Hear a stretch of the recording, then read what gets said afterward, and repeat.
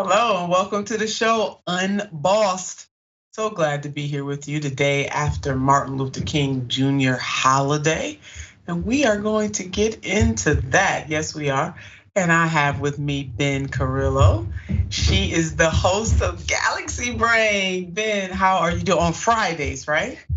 Yeah. I'm doing great. I'm doing great. How about yourself? Good, good. And I'm so glad that you are here. We have a magnificent show, and we're glad that all of the people who are joining us, we're glad that you are here too. So, cash bail is truly a problem. We'll explain why. And New York Governor Kathy Hochul has landed herself in the neoliberal seat again, a new neoliberal law. And George Santos might not be who he says he is. George who?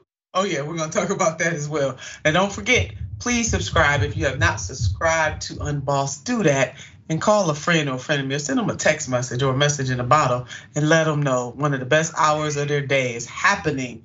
They have to subscribe. We need you to share your stream and send some love comments. You know that's my favorite part of the show. MLK holiday in tweets. It really, Monday, January 16th, just yesterday, was the 36th year that we as a nation have celebrated the legacy and the life of the one and truly only Reverend Dr. Martin Luther King Jr. And it is because of Mrs. Coretta Scott King that we even have the King holiday, her tireless work to make this happen. And this did not happen automatically. There were some states and some folks that resisted this, if you can believe that. Yeah, they did. But it is because of her and many allies that we do celebrate that holiday. Dr. King would have been in his 90s had he still been alive today. And we must continue to push and lift up not just the man and his quotes, but his legacy. And please never forget, as Dr. Bernice King reminds us, never forget Mrs. Coretta Scott King. They were very much partners in this. So per usual, particularly politicians, people, especially with the social media, they're tweeting all kinds of stuff, putting it on the gram, doing all kinds of stuff, quoting the Reverend Dr. Martin Luther King Jr., knowing good and well they don't know the man nor his legacy. And these politicians, many of them, are the antithesis of what the Reverend Dr. Martin Luther King Jr. was working for, what he was fighting for, what he lived for. And while they have policy making power, they go against the grain of what Dr. King stood for. So it is insulting as hell. And I mean really insulting, especially when you look at the policies that these people have supported or not supported. Marianne Williamson, a 2020 presidential candidate, a thought leader and an author, she put it this way in a piece that she wrote this week. It is not enough to praise him. We should emulate him. We should remember his words that our lives begin to end on the day we become silent about things that matter. He never did, and neither should we. But we can't just talk, we've got to act. Amen to Marianne Williamson on that. We can't just talk, we have to act. And we can't just put out tweets or go to black churches for all the politicians that do that and make a mockery of what the Reverend Dr. Martin Luther King Jr. and his contemporaries stood for and what they were fighting for. So I want you to take a look at what some folks have said on social media. We're doing MLK Day in tweets. We're gonna start off with my stunt double. Dr. King was in Memphis supporting striking sanitation workers. Today, we'll see quotes from politicians, both Democrats and Republicans, about honoring Dr. King's legacy. Those same politicians voted just weeks ago to break a rail strike. They should look inward. Yeah, no, they really should do that.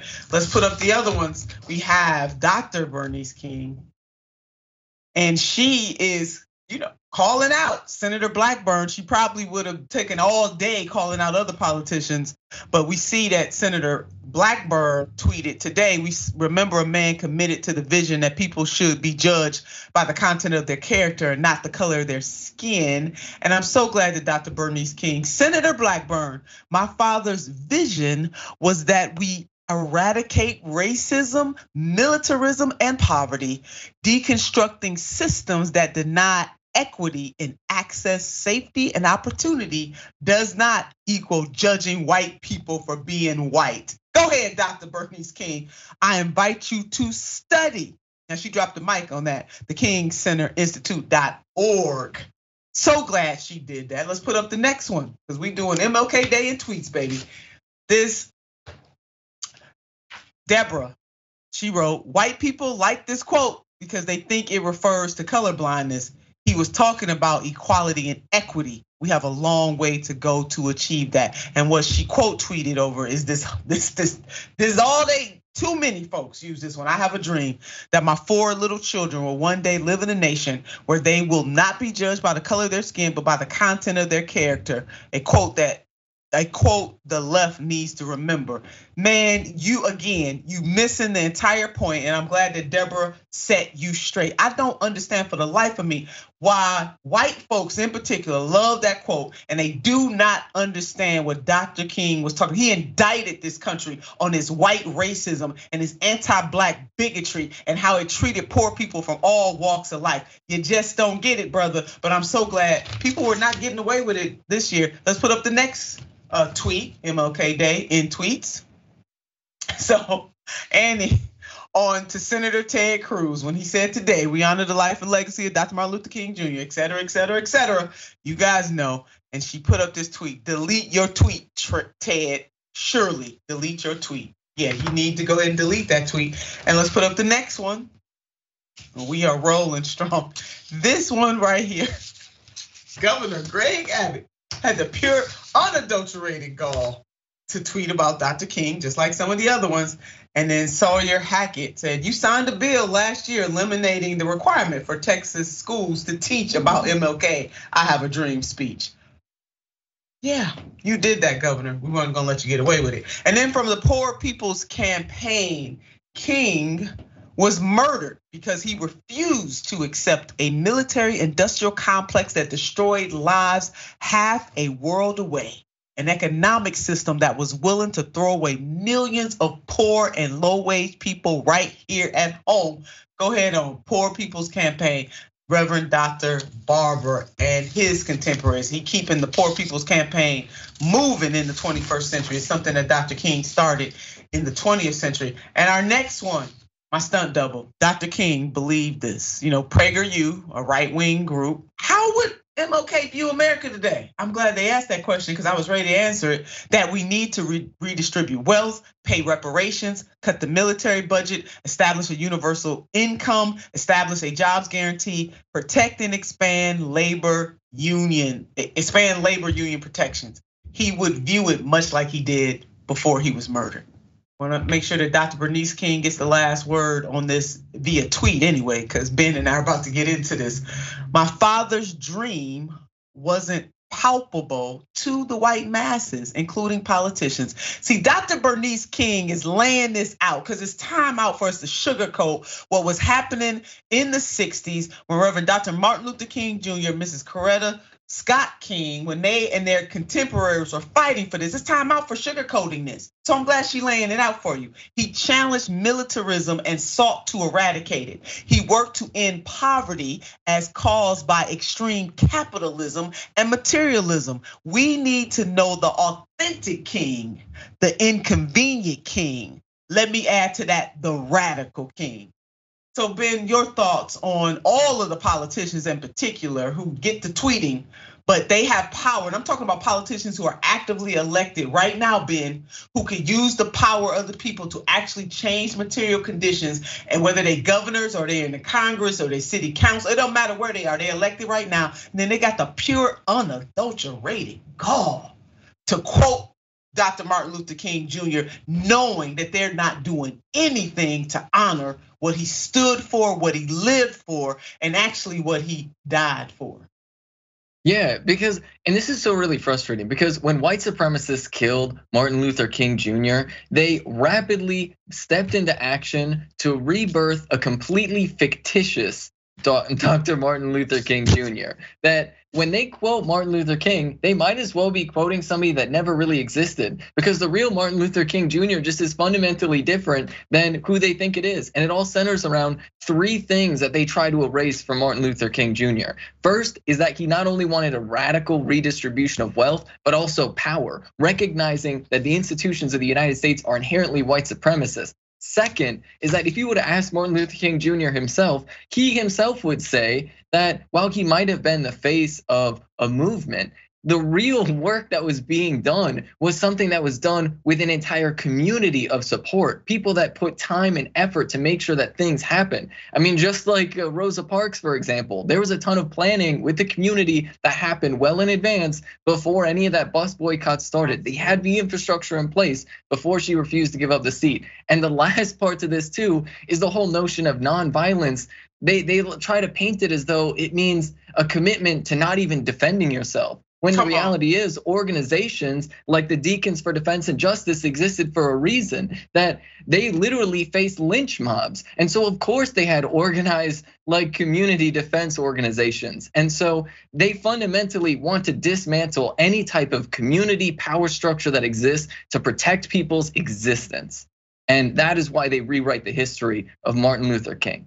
That is exactly right, Ben. And that's why lifting up the radical king is so vitally important. Dr. Martin Luther King Jr. is so much bigger than the I Have a Dream speech. Certainly that was an extraordinary speech, but he gave many extraordinary speeches and he indicted this country righteously. So much so that when a poll was taken, especially when he said the Vietnam War was wrong, militarism, materialism and poverty and racism, folks turned on him, both in the Black community and also in the white community.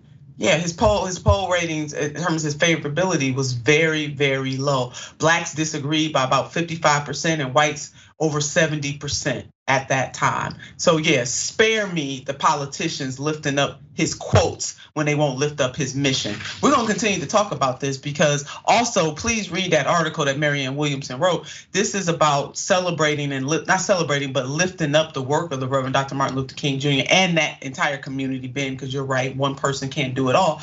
It really is about doing that work 365, not just one day. So yeah, I'm hot. I almost took out my fire extinguisher, but I didn't. Let's go ahead and talk about cash bail, shall we? Something that the Reverend Dr. Martin Luther King Jr. would not have supported.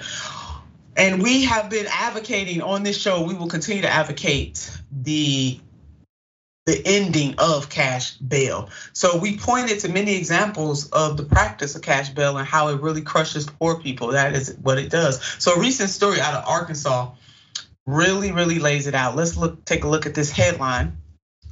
And I will read it just in case you're only listening and not looking.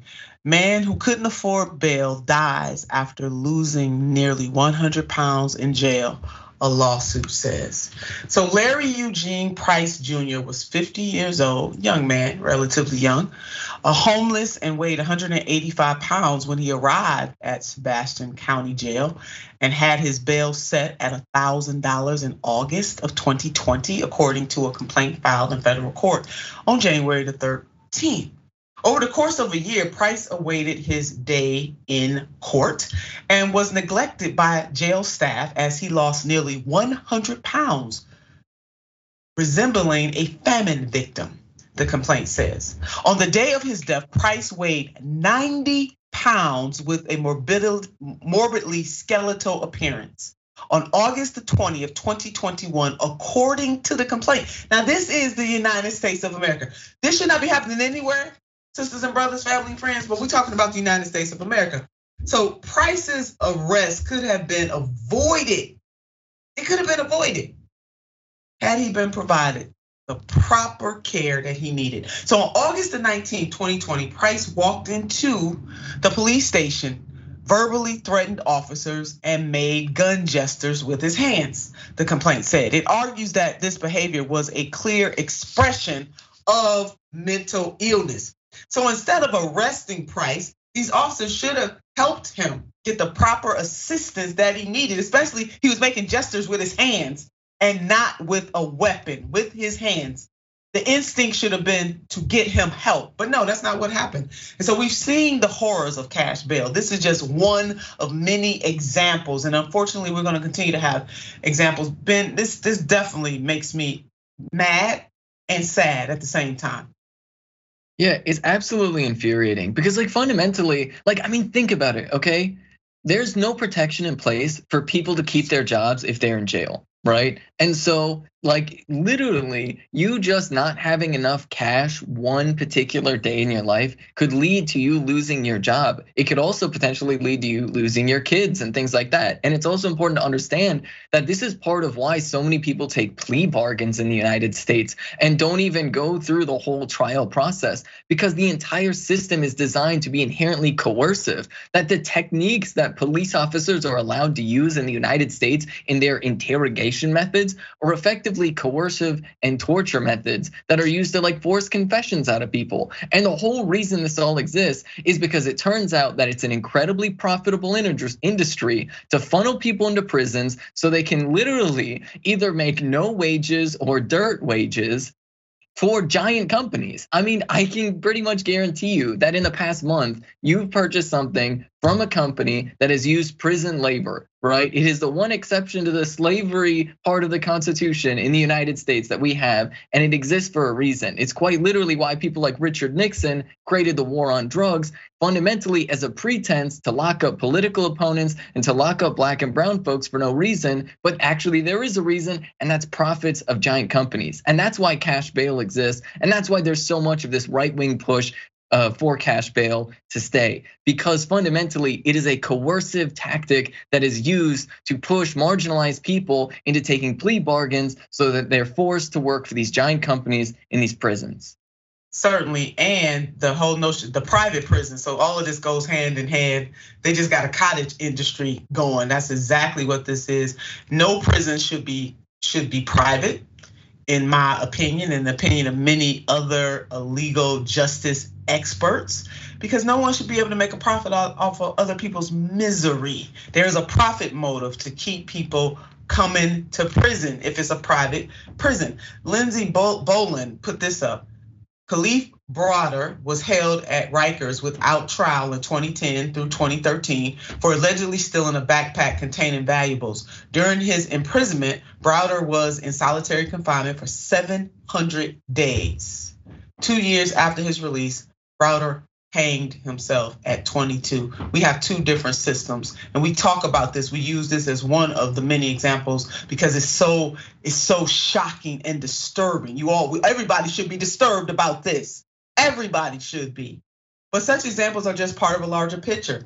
Bail settlers regularly give high bail assignments without considering an individual's ability to pay, even though most Americans lack the resources to cover many emergency expenses. In 2017, 57% of Americans could not afford a $500 emergency expense without incurring debt. That stat is coming from the Center for American Progress. And the negative impacts of cash bail are far-reaching. It threatens the health of those arrested, their families, and their communities. It drains valuable economic resources from families and communities. Disrupts current employment, Ben laid that out, and creates barrier to future employment, results in family separation and has adverse effects on children, perpetuates cycles of homelessness and incarceration. Again, Center for American Progress, thank you for that.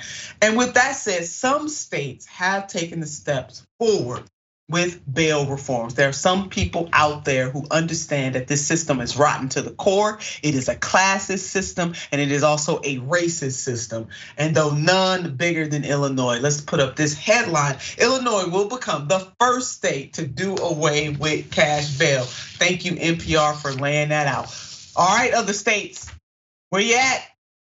On this one, you definitely need to follow Illinois' lead. We have so much work to do when it comes to this cash bail itself and the legal justice system overall. It needs an overhaul, and we need that to happen right away. Big ups to Illinois. Much more work to do and much more show ahead of us. We'll be back after this.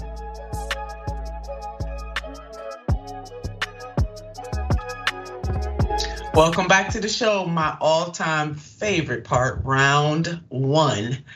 I want you to know though, tonight, yeah, you're in for a treat. The MLK Day, they called him Radical, a tribute to King. Tonight, we want you to tune in. They called him Radical, a tribute to King. That is tonight on Tuesday, January the 17th, 8 p.m. Eastern time, 5 p.m. Pacific time, with none other than Dr. Rashad Ritchie, yours truly, Ricky Smiley, and Sharon Reed. You are not going to want to miss this. If you think Ben and I got into this with tweets, baby, tonight, sizzling, okay? Just absolutely sizzling. And then spin the wheel. We want you to spin that wheel. At TYT, we pride ourselves on sharing the most important news stories of the day. We need you to sign up for an annual membership to TYT and spin the wheel for an exciting prize.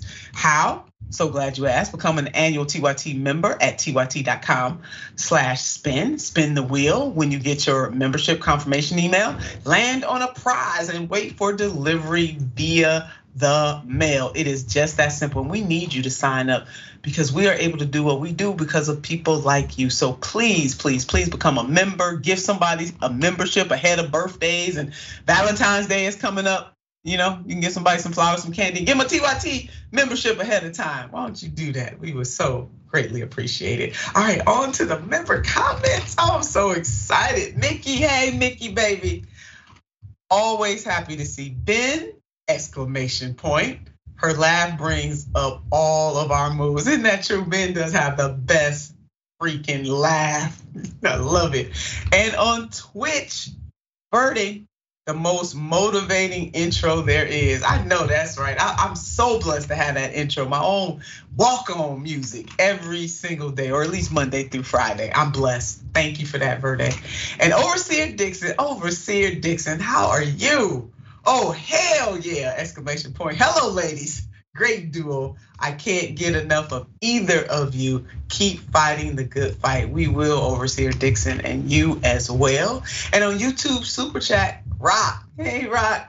Nina's Fire is a great way to start my day. Oh, thank you, Rock, so much for that. And reading these comments are a great way to set my afternoon off.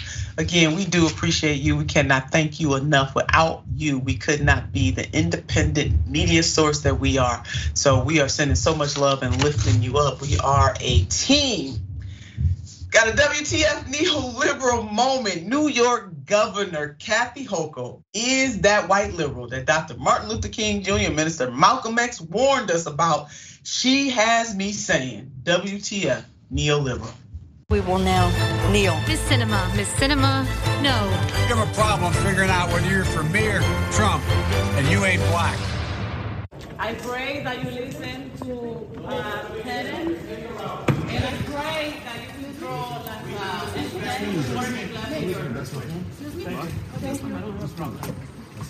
We need good conservation, Governor. I pray for you. Send me working. Yeah, that happened on MLK Day, just yesterday in 2023.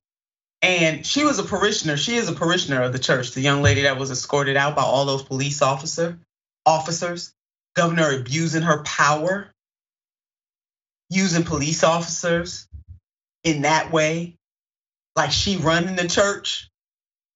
Fire extinguisher coming out on this one. So you may recall our reporting regarding Governor Kathy Hochul moving full steam in her lobbying efforts to secure a judgeship for Hector LaSalle.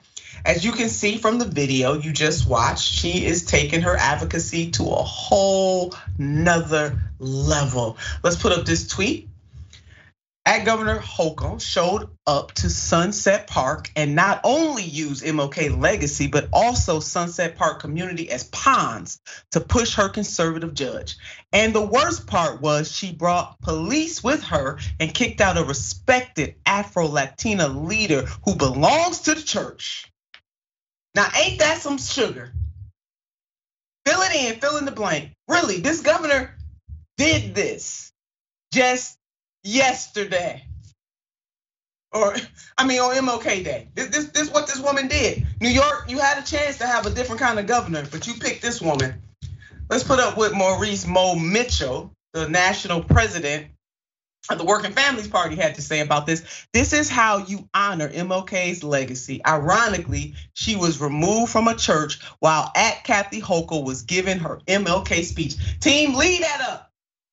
Because I need folks to understand that this woman used police officers to remove an Afro-Latino, a black parishioner on while she giving a Martin Luther King Jr. speech. The irony. Jesus, I mean, I see police officers with their batons beating black folks marching in the streets during the civil rights movement. I can see the water hoses being used by firefighters. And this chick had the nerve to use police officers in this way and use this community in this way.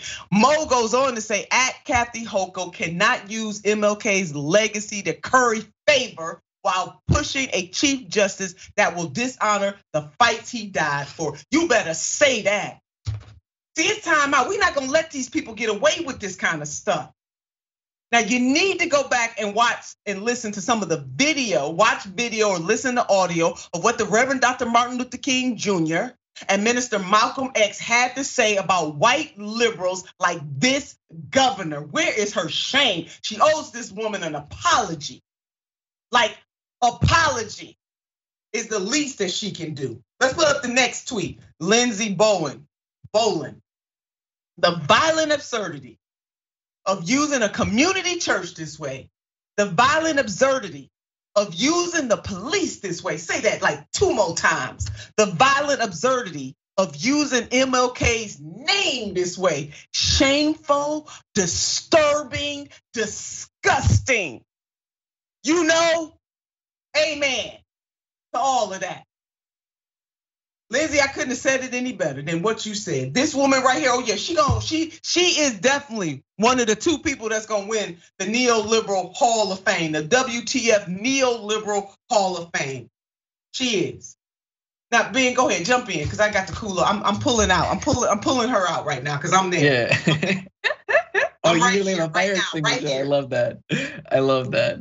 No, it's often said that every president since Ronald Reagan has been Ronald Reagan, that we've reached the end of history. And this is really important. The reason why I'm bringing this up is because we really need to understand what Ronald Reagan's presidency was about. More so than anything else, it was about white Americans uniting to make sure that the civil rights movement wouldn't have any material impact on how the world actually works. Fundamentally, that's what Ronald Reagan's presidency was about. And the Democratic Party and Republican Party have both fully adopted this mindset of Reaganomics, where while the Democrats will speak to different issues, fundamentally, they believe in this white supremacy in the same way that the Republicans do. They just have a little bit more pretense. I mean, look at the January 6th Capitol rioters, right? And look at all of the evidence that there's police officers that have ties to January 6th, that there's FBI agents that have ties to white supremacist organizations. Look at the fact that Canada recognized the Proud Boys, New Zealand recognized the Proud Boys as a terrorist organization, and yet we have Proud Boys running around every single day in the United States unchallenged. And not only that, we have police departments that are protecting Proud Boys from anybody on the left that's protesting against them. And so let's put all this stuff together, right? Because one of those actually happened in New York very recently. There were a bunch of right wingers that were harassing people who are trying to get abortions, and the people that were there to defend the people that were getting abortions, guess whose side the police were on, right? It was on the side of these right wingers. This is all tied together. Fundamentally, these people are white supremacists.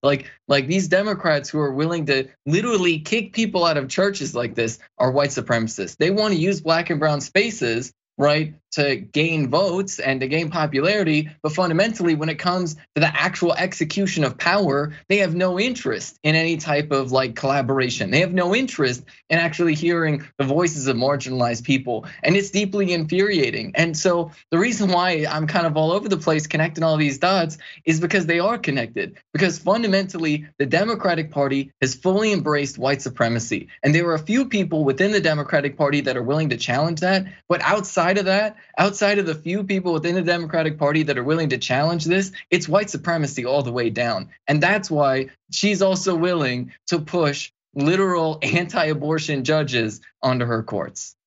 And this is a Democrat, and you're right, Ben. The point being that this cult-like nature within politics right now, that both parties have cult-like nature, and if you are part of the cult, if anybody challenges that, then all of a sudden you're enemy of the state. You're enemy to them. Calling out the other party is easy. Calling out your own party is the one that is hard. Governor Hochul is out of line. And Ben's point about the adoption of this stuff, because both of these parties are controlled by corporatists who really do not care about poor people.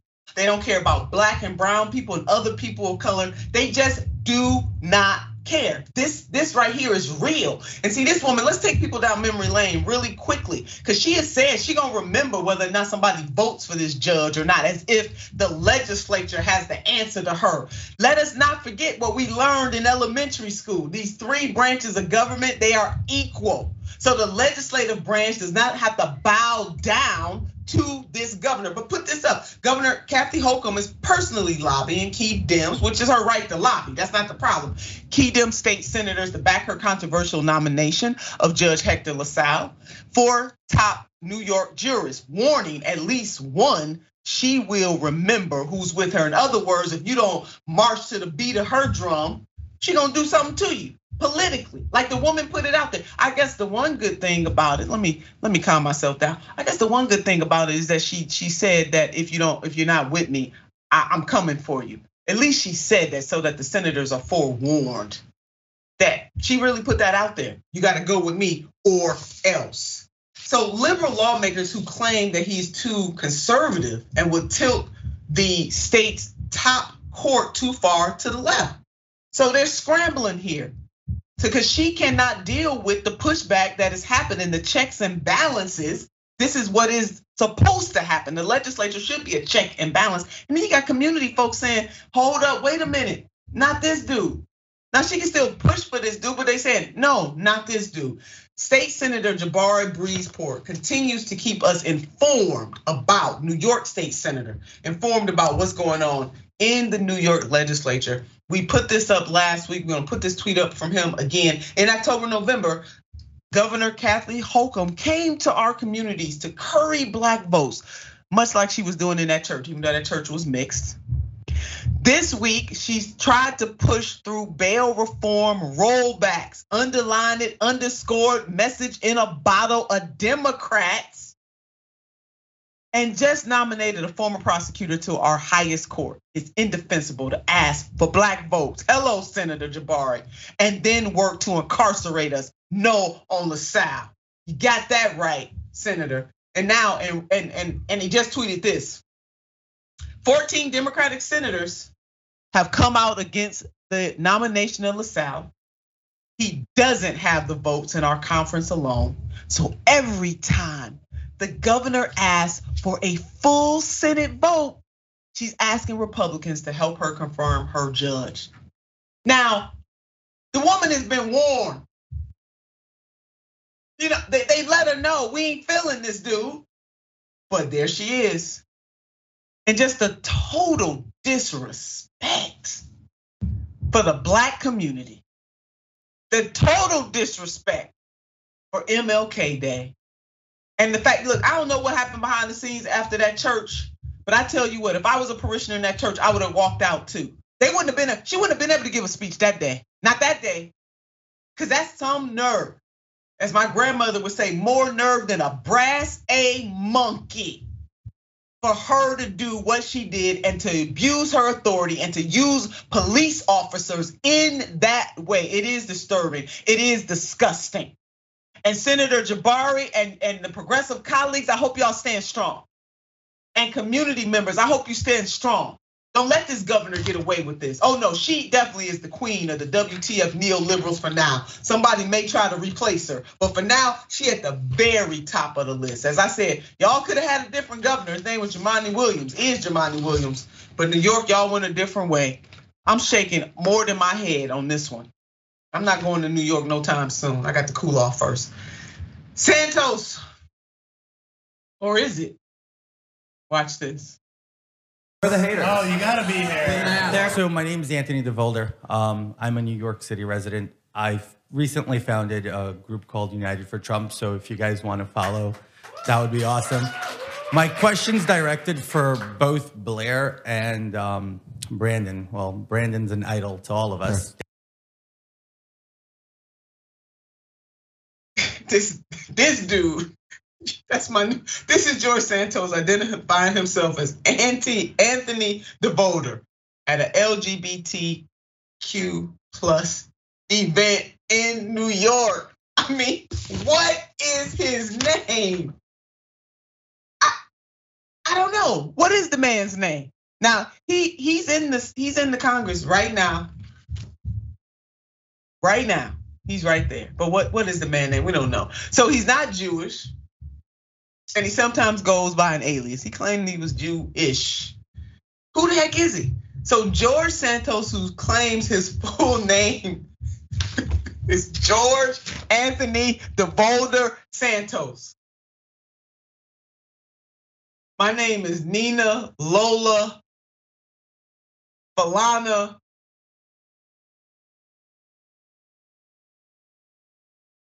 I mean, he's just making up stuff. Put that back up, y'all. Put this back up. I just can't with this dude. Okay.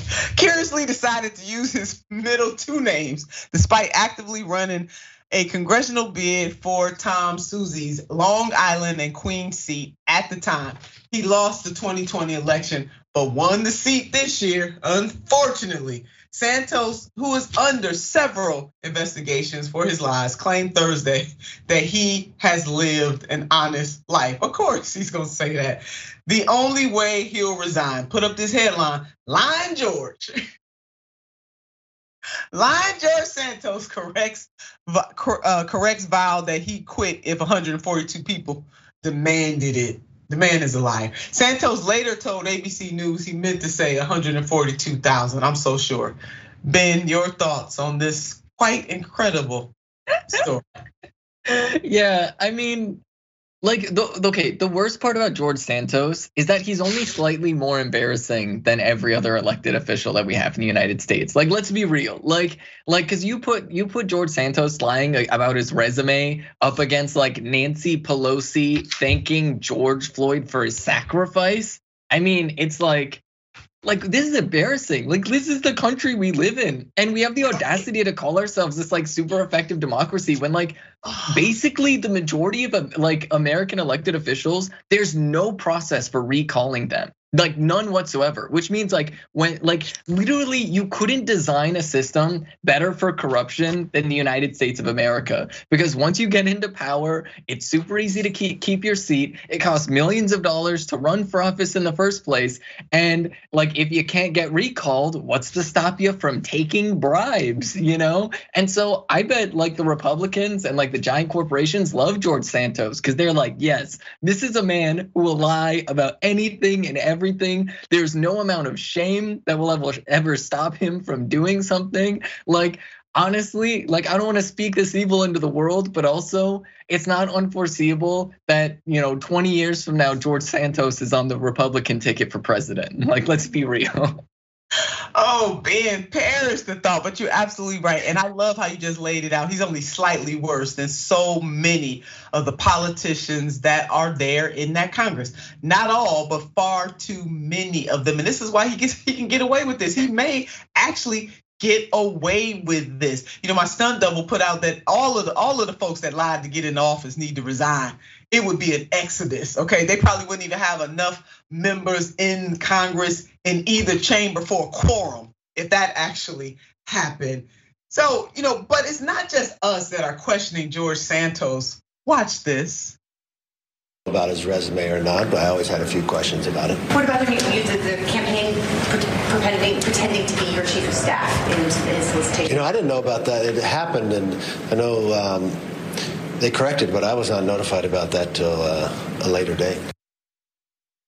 Our Speaker Kevin McCarthy saying he has some questions too. We all got questions. Speaker Kevin McCarthy, who has not taken a strong stance against Santos, said on January the 11th that he will not force Santos out and will let the voters decide what to do with the New York congressman. The voters won't get to vote again on Santos' seat. until 2024. So of course, conveniently, he's going to let the voters decide. For Speaker McCarthy, this is all about votes, and he doesn't want to anger this man, since he gonna be there. He don't want to anger him by saying, dude, you need to go. You need to go hit the road, Jack, and don't come back no more. No, because he can't do that. Because then he would have to tell a whole bunch of other folks to hit the road, Jack, and don't come back no more for the level of lying and deception that these folks do to get these offices. Put up this headline, team. George Santos' campaign pays staffer nearly $100,000 to pretend to be Kevin McCarthy's chief of staff and get money from donors. It's that corruption that Ben was talking about. It is uniquely set up for this kind of foolishness and mayhem. Prosecutors in Long Island have opened an investigation into Santos. But who is really at fault here? Who let this guy? Who let this dude? Y'all know that's my new word, because I really want to call these folks something else. Who let this? But it's a family show. Who let this dude slip through? Well, let's put up this headline. The George Santos story is an indictment of New York Democrats. Let's bold it, underline it, put it in a message in a bottle, baby. The incoming Republican representative won a district that easily went to Joe Biden in 2020. And now, weeks after the election, a new report reveals that he seems to have made up the bulk of his resume. New York, how could y'all let this happen? New York, y'all got too much going on between your governor and Santos. We can't take much more. We just cannot. Let's put up this picture. Worth it. Yeah, Sean Patrick Mahoney. This is exactly how this happened. Ben, your thoughts. Final thoughts on this. Yeah, I mean, like, honestly, there was a local news outlet that reported on this beforehand, and it just speaks to the fact that, look, the Democrats don't want to win. The line we always hear from the Democratic Party, whenever Republicans win, it's that elections have consequences. And whenever Democrats win, it's always excuses about why elections don't have consequences, actually. And this is just another perfect iteration of Democrats not doing their homework because they really didn't want to win in the first place. There it is. They did not really want to win in the first place. New York, we're gonna pray for y'all. Bless your little heart, New York. Lord, have mercy. We'll be back after this.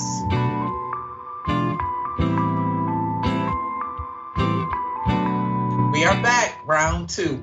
Now, do not forget, we got a MLK holiday special tonight. You don't want to miss it. They called him Radical, a tribute to King. That is tonight, 8 p.m. ET, 5 p.m. PT, with none other than Dr. Rashad Ritchie, yours truly, Ricky Smiley, and Sharon Reed. Go to tyt.com/live, baby. You want to be there, be in the place, well, in your place.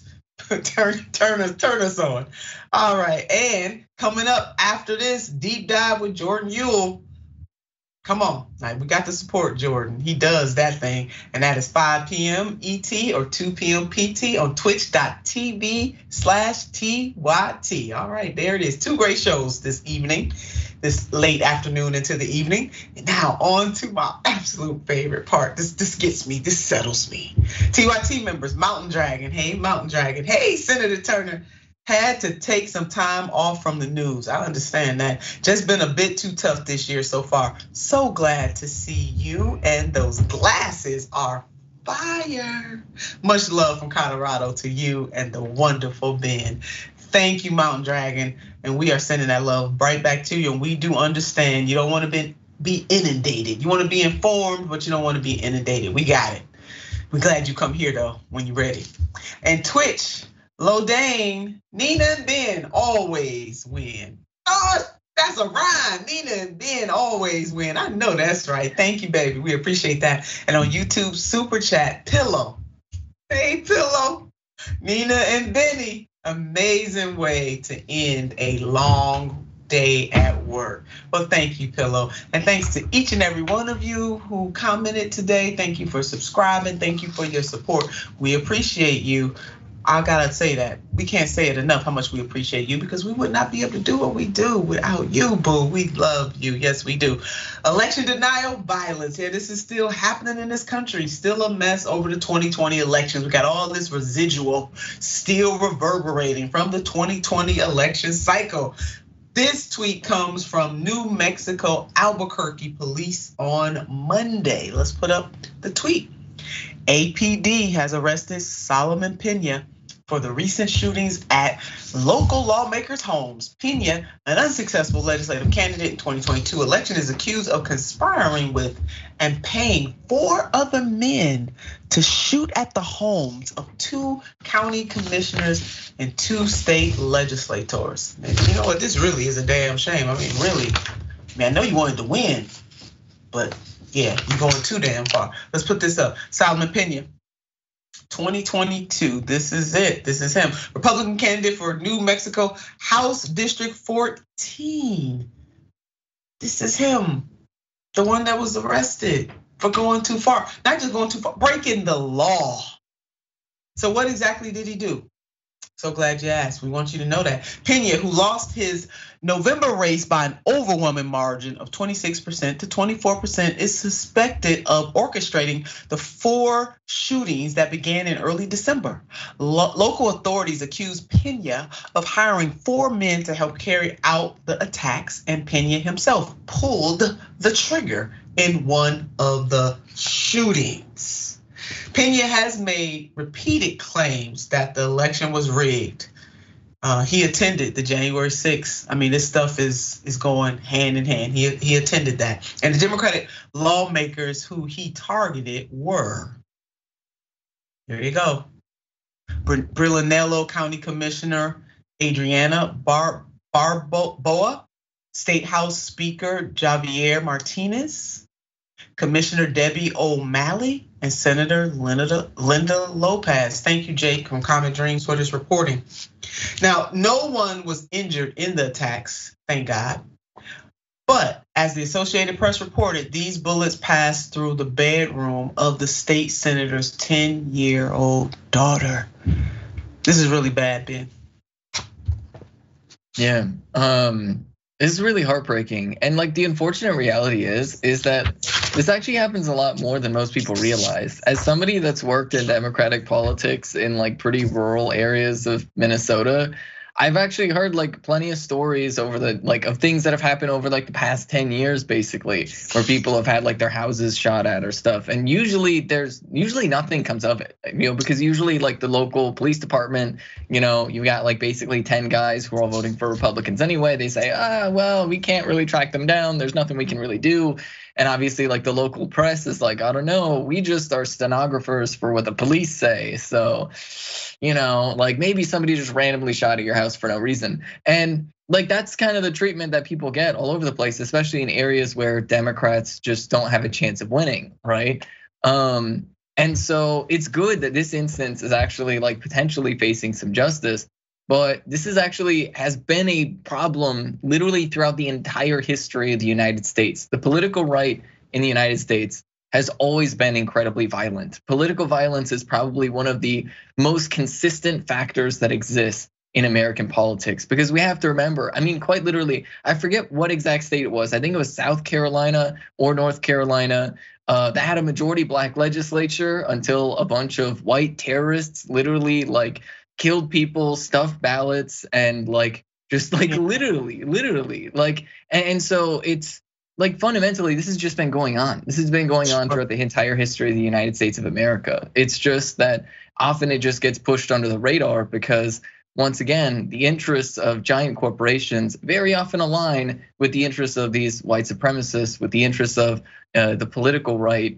And so they get away with doing a lot of political violence. I mean, just once again, look at January 6th, right? In other countries like Brazil, when they have their own version of January 6th, they're not even allowed to leave the scene. They get rounded up and arrested right on the spot. But in the United States, somehow the majority of those people were able to go home to their families. And I think maybe like a dozen people were arrested that day. And so it's just like, that is the extreme nature of politics inside the United States. And so it's good to see justice in this instance, but this is something that I wish people had more eyes on more consistently throughout the entire country. Yeah, of course. And police, they did confirm that this is definitely politically motivated. So hopefully justice will be served. And just so unfortunate that happened. And then it's just especially, with a child. But you don't even want adults having to go through this. And it's just that especially, having her 10-year-old daughter that could have been struck by a bullet. This is absolutely shameful. And I remember also during the 2016 presidential campaign, I mean, people shot at our Nevada campaign headquarters for Senator Bernie Sanders. So you're absolutely right. This happens so often in politics. It is unacceptable. All right, folks. Now we need to look at ourselves in the mirror on this. Now we're going to a good news story. Yes, we got this. We're going to do this. We got an update on the Buffalo blizzard hero. 39 people died in Buffalo region during recent winter storms, but through that tragedy, there were heroes. Remember this? When you need help, stranded, freezing, out of gas, you want Jay Whitley. When Jay got stuck in the blizzard trying to help a friend near Buffalo, he wound up with two strangers. Running low on fuel, turned away. At one door after another, he broke in to this school. With his companion safely inside, Jay went back into the storm. Would have been enough to save two people. Why do you go back out there? Just that's the name of the game. You gotta help the next person in line. In all, Jay says his army rescued 23 people from the snow. That's the name of the game, Jay said. You gotta help. You gotta rescue the next person. So Jay's heroic actions have been recognized by the Buffalo Bills. Take a look. Just surprise you today with two tickets to the Super Bowl. Oh my God. We love you. We know what you did on Christmas Eve was very heroic, and you're our hero. And the Bills and Highmark want to present you with these tickets to go watch the Super Bowl. We just want to say thank you for all you did, and we love you. Buffalo loves you, buddy. You're a hero to us and to everyone else. Thank you, man. Appreciate you. Jay is indeed a hero and good on the Buffalo Bills. No matter who's going to the Super Bowl, Jay will absolutely be there. He deserves that and so much more. For him, really, literally putting his life on the line too to save other people's lives in such an immense time of crisis should be lifted and celebrated on a regular basis. So beyond the gifting of the Super Bowl tickets, Jay's actions are a reminder that helping each other, no matter the circumstances, does absolutely matter. And the amazing news is that Jay's helpful ways seem to be contagious. This is a good thing. We want this to be contagious. During the storm, people went out of their way to help others and find shelter. A Buffalo couple helped shelter 130 strangers inside a church, while a mother and her children were forced to have a sleepover inside a Target when they were trapped inside during the blizzard. Well, what better place to have a sleepover than at a Target? Some final thoughts about this hero and how what he did is infectious. Yeah, I mean, this right here is like one of the things you'll hear a lot of organizers say is that we keep us safe, right? And that really is that like the community is our first line of defense. That's the most important tool that we have is being active members of the community where we're just reaching out and helping each other, right? Very, very simple, small acts of kindness, while at an individual level may seem small, but when everybody is participating in them, when we truly have a culture of helping each other, whether that's like keeping people safe in a snowstorm or even just like helping your neighbor like clean their apartment or cook food or buy groceries or whatever, it has this cascading effect. It has this cascading effect in the world because like, sure, we have institutions that are theoretically supposed to help us, but like ultimately the first line of defense that we have is the community. And this is a perfect case of that. Yeah, it is. Jay Whitley, the Buffalo blizzard hero. Thank you so very much for what you did. And just so happy you're getting to go to the Super Bowl. And we definitely hope more goodness comes your way. You certainly have sowed some tremendous seeds. Well, that's our show for today. It was so great to join you, to be here with you. We had our ups and our downs on this show. So glad we had our opportunity to end on a positive note. I'm gonna keep it that way. You know what I want you to do about this time? I want you to keep the faith, and I especially want you to keep the fight. Until next time.